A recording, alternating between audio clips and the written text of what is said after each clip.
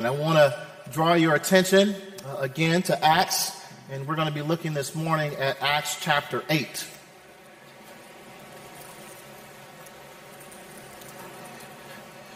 Acts chapter 8, and I'll be reading this morning verses 1 through 25.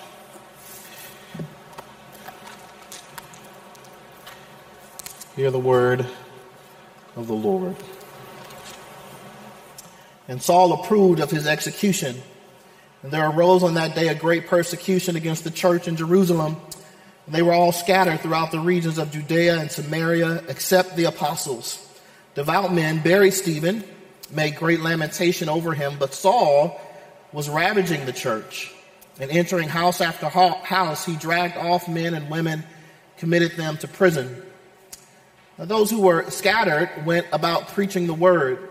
Philip went down to the city of Samaria, proclaimed to them the Christ. The crowds, with one accord, paid attention to what was being said by Philip when they heard him and saw the signs that he did. For unclean spirits, crying out with a loud voice, came out of many who had them, and many who were paralyzed or lame were healed. So there was much joy in that city. But there was a man named Simon who had previously practiced magic in the city and amazed the people of Samaria, saying that he himself was somebody great. And they all paid attention to him, from the least to the greatest, saying, "This man is the power of God that is called great." And they paid attention to him because for a long time he had amazed them with his magic. But when they believed Philip as he preached the good news about the kingdom of God in the name of Jesus Christ, they were baptized, both men and women. Even Simon himself believed. And after being baptized, he continued with Philip, and seeing signs and great miracles performed, he was amazed. Now, when the apostles at Jerusalem heard that Samaria had received the word of God, they sent to them Peter and John, who came down and prayed for them that they might receive the Holy Spirit. For he had not yet fallen on any of them, but they had only been baptized in the name of the Lord Jesus. Then they laid their hands on them, and they received the Holy Spirit. Now, when Simon saw that the Spirit was given through the laying on of the apostles' hands, he offered them money, saying, "Give me this power also, so that anyone on whom I lay my hands may receive the Holy Spirit." But Peter said to him, "May your silver perish with you, because you thought you could obtain the gift of God with money. You have neither part nor lot in this matter, for your heart is not right before God. Repent, therefore, of this wickedness of yours, and pray to the Lord that, if possible, the intent of your heart may be forgiven you. For I see that you are in the gall of bitterness and in the bond of iniquity." And Simon answered, "Pray for me to the Lord, that nothing of what you have said may come upon me." Now when they had spoken the word of the Lord, they returned to Jerusalem, preaching the gospel to many villages of the Samaritans. This is the word of God. Let's pray. Father, we do pray that as all of us sit under the authority of your word this morning, we pray, Lord, that you would teach us, that you would lead us and guide us, that you would speak your word into our hearts, Lord, and that we would receive that word this morning, that we would treasure it, that we would lay it up in our hearts, that we would practice it in our lives. We pray, Lord God, that you would speak this morning, and we pray that you will give us ears to hear by the power of your Spirit at work in us. We pray this and ask this in Jesus' mighty name. Amen. In the Oxford Dictionary, counterfeiting is defined as the crime of making an exact copy of something in order to trick people into thinking that it is the real thing. I want to suggest to you this morning, brothers and sisters, that the preaching of the gospel of the kingdom is carried out in a world full of counterfeits. I want to suggest to you that there are other words, other claims of good news that present as the real thing that are really not. There are other claims of good news that amaze us in one way or another, but in the end don't deliver on the goods that they promise. In the end, they wind up being little more than magic, amazing to our senses, but offering us no real substance. And yet, if we are honest, we love magic. We love being amazed. And we are quick to chase after those who claim to be something great, who speak great boastful things, who claim to be able to do great things. We can, if we are honest, be like the people in the story in front of us, attracted to the Simons of this world, attracted to the counterfeit stories they tell and the actions that they perform. In the ancient world, magic wasn't just the visual objects or the amulets, the figurines that were used, but also the incantations and the invoking of deities and demons. In other words, there was a story behind the magic, a narrative that sought to define where blessing and salvation came from. And people were drawn in by these stories, those narratives, those false claims of those counterfeits to be able to bless and to save. And we are not exempt in our day from these counterfeits. At every level of our lives, there are counterfeit claims to bring what only the good news of the kingdom of God come in Jesus can bring. And this is the good news for us this morning, brothers and sisters. The good news is that God has spoken in his Son to tell us where true blessing and true salvation is found. And it is found in doing what these people in Samaria did when they heard God's narrative, when they heard God's story preached by Philip. Verse 12 says, But when they believed Philip, as he preached the good news about the kingdom of God in the name of Jesus Christ, they were baptized, both men and women. In other words, they turned away from the lies of Simon's magic and they embraced the real thing. They submitted themselves to God's rule, putting their faith in Jesus and being baptized in his name. They stopped chasing after the one who claimed to be somebody great, and they put their trust in the one who is great. Many of you, under the sound of my voice this morning, you've done just that. You've turned away from the counterfeits of this world. You've put your hope in Christ, and you're living under his rule and under his reign. And yet the pull of the counterfeits is still there. The pull of the counterfeits is still there. If we're not careful, we can find ourselves like Simon chasing the counterfeit when the real thing has been held out to us. And whatever you think about Simon's conversion, and commentators disagree on whether his faith was genuine or not, one thing is clear: Simon's heart was attracted to the counterfeit. What about us? What about us this morning? So what is it about God's kingdom come in Jesus? What is it about that kingdom in which many of us have put our faith? What is it about that kingdom that will actually keep us from chasing after the counterfeit? What does the kingdom of God bring to us, in fact, brothers and sisters, that is different from the counterfeit? The kingdom of God come in Jesus is the real thing. That's what I'm saying this morning. It's the real way toward blessing and the real way toward salvations that the counterfeits claim to offer us. And so I want to suggest just two things that the real thing brings, the kingdom of God brings to us.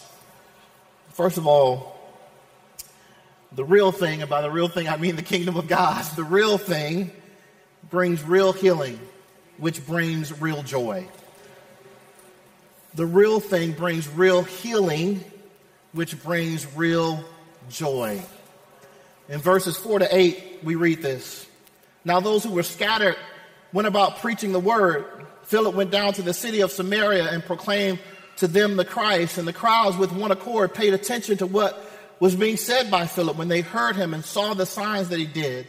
For unclean spirits, crying out with a loud voice, came out of many who had them, and many who were paralyzed or lame were healed. So there was much joy in that city. And then in verses 12 and 13, but when they believed Philip As he preached good news about the kingdom of God in the name of Jesus Christ, they were baptized, both men and women. Even Simon himself believed. And after being baptized, he continued with Philip. And seeing signs and great miracles performed, he was amazed. And then finally, these verses 14 to 17. Now, when the apostles at Jerusalem heard that Samaria had received the word of God, they sent to them Peter and John, who came down, prayed for them that they might receive the Holy Spirit. For he had not yet fallen on any of them, but they had only been baptized in the name of the Lord Jesus. And then they laid their hands on them, and they received the Holy Spirit. Brothers and sisters, I want to remind us this morning that the good news about the kingdom of God in the name of Christ that Philip preached is the source of real healing. It is the source of things being set right in this world. People were amazed by Simon's magic, but they were healed through the preaching of the gospel about the kingdom of God that has come in Jesus Christ our Lord. We often focus on these exorcisms and these healings in terms of their role in proving the authenticity of the messengers and their message about Christ and his kingdom. And they certainly are that. But I would suggest that they were precisely that because they accomplished the things that they promised. Through the preaching of the gospel and the Samaritans' faith in that gospel, their lives were transformed. Through the preaching of the gospel, people oppressed by demonic forces were delivered. Through the preaching of the gospel, the lame were given the ability to walk again. And as I've said before, we miss the point of these healings if we only focus on the physical change wrought in the person healed. The healings were pointing to something. And what they were pointing to was the full restoration that was coming to all who put their faith in Jesus. Remember, not everyone experienced physical healing in that day, but everyone who put their faith in Jesus experienced true deliverance. Everyone who put their faith in Jesus was set right with God through faith in him. Everyone who put their faith in Jesus was restored to membership in God's covenant family. Everyone who put their faith in Jesus received the Holy Spirit and was made a participant in the advance of God's kingdom come into this world through Jesus. Everyone who trusted Christ was healed.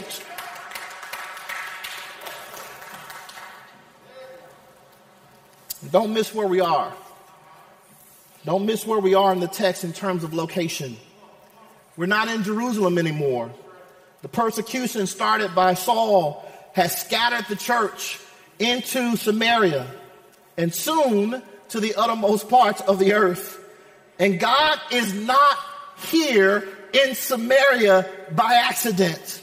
He is here on purpose. And he is here on purpose to tell people who were despised by many of those he had called out to be a light to the nations. He was there to tell them, you matter. He was come to offer them in Jesus the promise spoken long ago in Isaiah. It is too light a thing that you should be my servant to raise up the tribes of Jacob and to bring back the preserved of Israel. I will make you as a light for the nations that my salvation may reach to the end of the earth. Isaiah 49:6. Philip's preaching and God's work through him to deliver people from demonic oppression and physical brokenness was God's declaration to the Samaritans that he was here to bring that long-awaited salvation that restores the nations to God, that restores them to membership in his covenant family, that empowers them through the Spirit to be participants in the advance of his kingdom in this world. And that same healing, that healing that sets us right with God, that makes us members of his family, that makes us participants in the advance of his kingdom in this world, it is here today as Christ is preached. And you know it because many of you have experienced it. Can I get a witness? Anybody in here been healed? Anybody in here been set free? Anybody in here know what it means to be delivered? You're sitting here as living testimonies that God still heals. You're here as living testimonies that he is still working. And what happens? What happens when we experience that healing? What happens when our neighbors experience that healing? It brings joy. It brings joy. Joy that we are no longer at odds with God. Joy that we are no longer outsiders in the family of God. Joy that we are no longer without purpose in this world. There was much joy in that city because God showed up in the preaching of his son to set people free from the separations that most define their lives. Separation from God, separation from family, separation from purpose. God heals all of those separations as we trust him for salvation as it is proclaimed in Christ in his kingdom. Simon's counterfeit could amaze, but it could not bring healing. Could not bring healing. It couldn't even bring it for Simon. Even he, after seeing the power of the preaching of the gospel of the kingdom in Jesus, believed. Simon's counterfeits couldn't heal, and neither can the counterfeits of our day. They only leave us more broken and in the end more joyless. But Christ heals. His word delivers. His kingdom saves. The real thing brings real healing that leads to real joy. You all believe Southeast Michigan needs joy? They need joy, don't they? That comes from the healing of Jesus Christ and the good news of his kingdom. Amen, people of God. So where do you need God's healing to flow into your life this morning? Where do you need to be set right? Perhaps you need God's healing in being restored to relationship within the family of God. You feel like an outsider in God's family. Maybe you've experienced some form of marginalization or rejection or exclusion.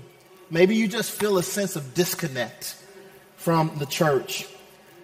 These folks' condition, which was not of their own making, would have left them outside the community, unable to participate fully in God's family. And I want to encourage you that when you believe in Jesus, you are not an outsider. You belong. And whether it is, and whatever is fueling that sense of separation or disconnect, God wants to bring healing there.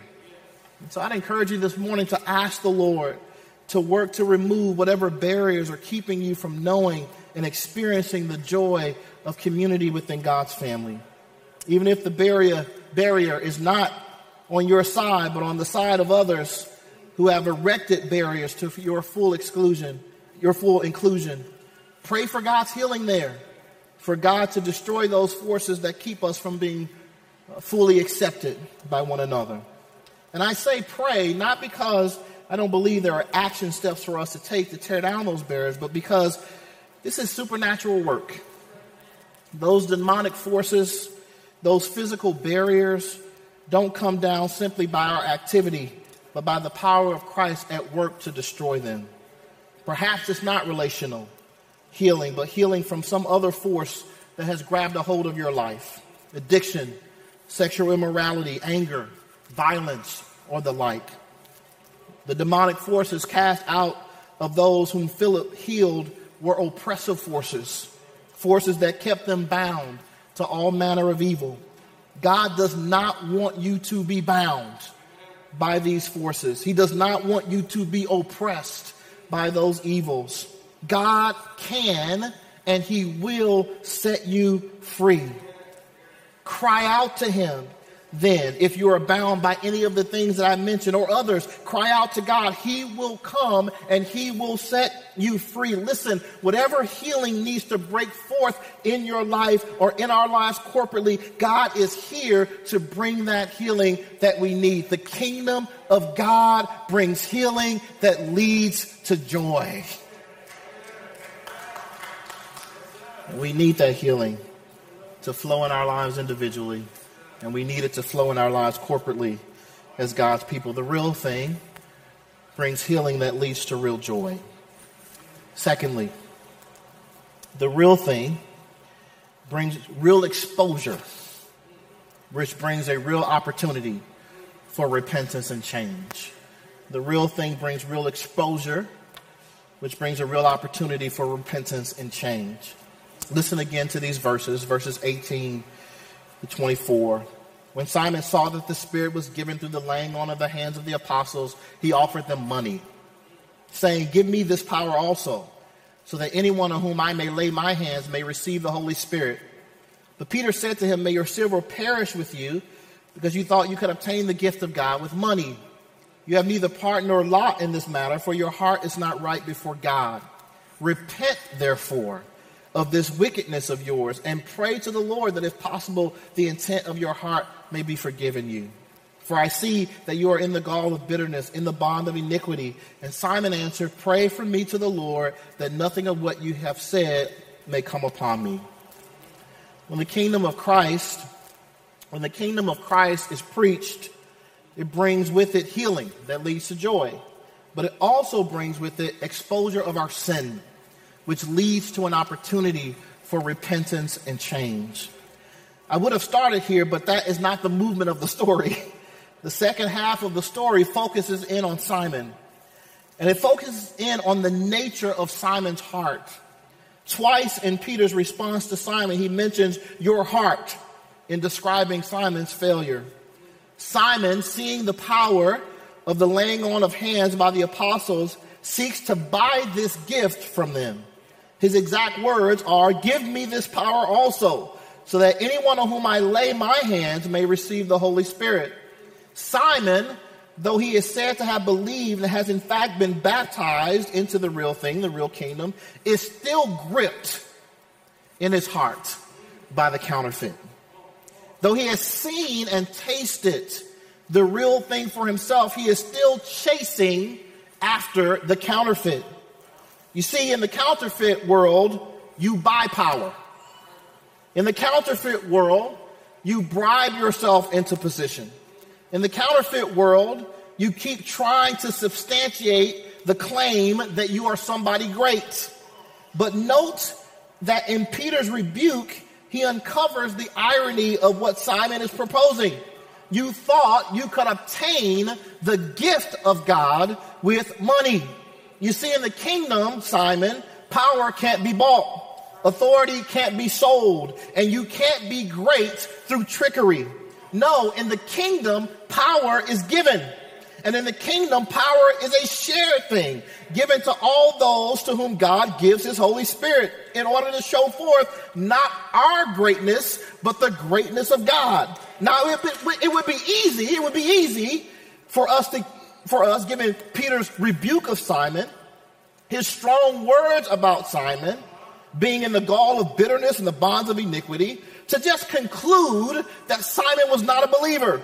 And of course, in that way, we can safely distance ourselves from his sin. After all, we are not like Simon. We wouldn't chase after the counterfeits, having tasted the real thing. We certainly wouldn't sin in the way that he did. We are not that bad. I was reading the Westminster Confession again as I was preparing for my transfer exam back in January. And I came across a statement in the chapter on perseverance. And I want to read it to you this morning. Westminster Confession of Faith, 17, paragraph 3. And it reads, speaking of believers, nevertheless, they may, through the temptations of Satan and of the world, the prevalency of corruption remaining in them, and the neglect of the means of their preservation, fall into grievous sins, and for a time continue therein, whereby they incur God's displeasure and grieve his Holy Spirit, come to be deprived of some measure of their graces and comforts, have their hearts hardened, and their consciences wounded, hurt and scandalize others, and bring temporal judgments upon themselves. Look, I don't know if Simon was a member of the invisible church. God hasn't shared that list of names with me or with you either. What I do know is that the text said that he believed and was baptized. And I believe what the confession states here, that it's possible even for believers to fall into grievous sins and damage their own assurance and their testimony before the world. And while the confession doesn't use this language, I would say that the possibility of grievous sin comes as a result of chasing after the counterfeits to the kingdom of God. And it is the preaching of the gospel of the kingdom that exposes our hearts, exposes those places in our heart where we are prone to embrace the counterfeit. And here is the thing. We need that exposure. We need that exposure. We need the gospel of the kingdom to do the work of exposing our hearts before God, laying our hearts bare before him. Why? Because the scripture tells us that it is through the exposure of our sin that we are led down the path toward repentance and faith, which leads to new life in Christ. Peter's confrontation of Simon was for Simon's good. Peter says as much, calling on Simon to repent, to find God's forgiveness in that repentance. Simon is therefore given an opportunity to see the truth about himself and to turn to God, to ask for forgiveness for chasing the counterfeit rather than trusting in God's kingdom that has come in Jesus Christ. And I'm here to tell you that that is what God wants to do with each of us as we hear the gospel preached. As you hear the gospel preached, God wants to expose what is on the inside of your heart, to show you the brokenness that is on the inside of you, that you might turn to him in repentance and find life. God is not here to condemn or judge you. He is here to save you. So let him do that work of uncovering that ugliness in you, and then take that to God and say, this is me, heal me, and set me free.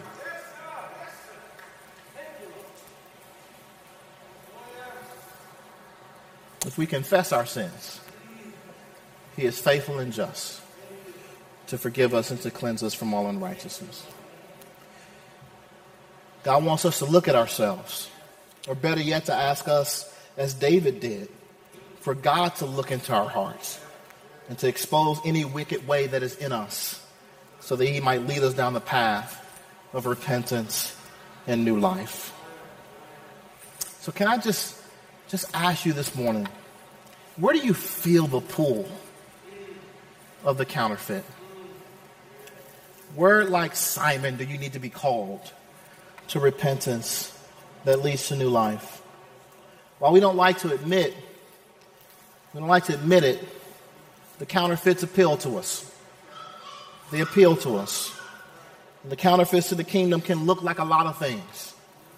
They can look like the selling of ourselves and God's agenda for political favors. They can look like embracing the lie of ethnic, cultural superiority. They can look like the giving over of ourselves to materialism, rendering us unable to give aid to those in need. They can look like the embracing of the lie that personal greatness leads to happiness. The counterfeits are numerous. The call and the challenge here is to lay our hearts before God for searching. It is being open to God, exposing our hearts to the ways we have gone astray. And here's the thing. Sometimes that exposing doesn't come in your private prayer closet. Sometimes that exposing comes from fellow believers showing you your error. David needed Nathan. Peter needed Paul. And Simon needed Peter to call out the sin. We are more blind at times than we think we are. And so we need our brothers and sisters to help us. I'm not talking about judging and condemning as we call each other out. I'm not talking about the exposure that seeks to destroy others, but the Galatians type exposure, Galatians 6 type exposure, where Paul says, brothers, if anyone is caught in any transgression, you who are spiritual should restore him in a spirit of gentleness. Keep watch on yourself, lest you too be tempted. Folk who know they aren't exempt. Folk who know they aren't exempt from the temptation of the counterfeit are able to approach others in the way that Paul suggests. It is only when we think we have arrived at some higher level of righteousness that we condemn and judge. By the way, I'm not saying the call out will feel good to the one being called out. Sometimes hard truth has to be spoken. Simon needed to hear just how dangerous his sin was. He needed to hear that. He needed to hear those hard words that the Apostle Peter spoke so that he might see his sin, repent of it, and find new life. But it needs to be spoken. Whatever truth we speak to each other in exposing brokenness and weakness needs to be spoken to spur people on to repentance, knowing that repentance, when it is embraced, leads to life. Amen, people of God. Amen. In a world filled with counterfeits, the preaching of the gospel of the kingdom that has come in Jesus offers us the real thing. The gospel of the kingdom is the real thing. And the real thing brings real healing that leads to real joy. And it brings real exposure that leads to an opportunity for real repentance and a new life. There is no other word that can bring us true salvation other than the word of God concerning his Son and our Lord Jesus Christ. May God strengthen us in our faith to trust that word, to embrace it, to believe it, to pursue it, to preach it, to proclaim it to those around us, that others might be healed and that we too may be healed by that word. Amen, people of God. Amen.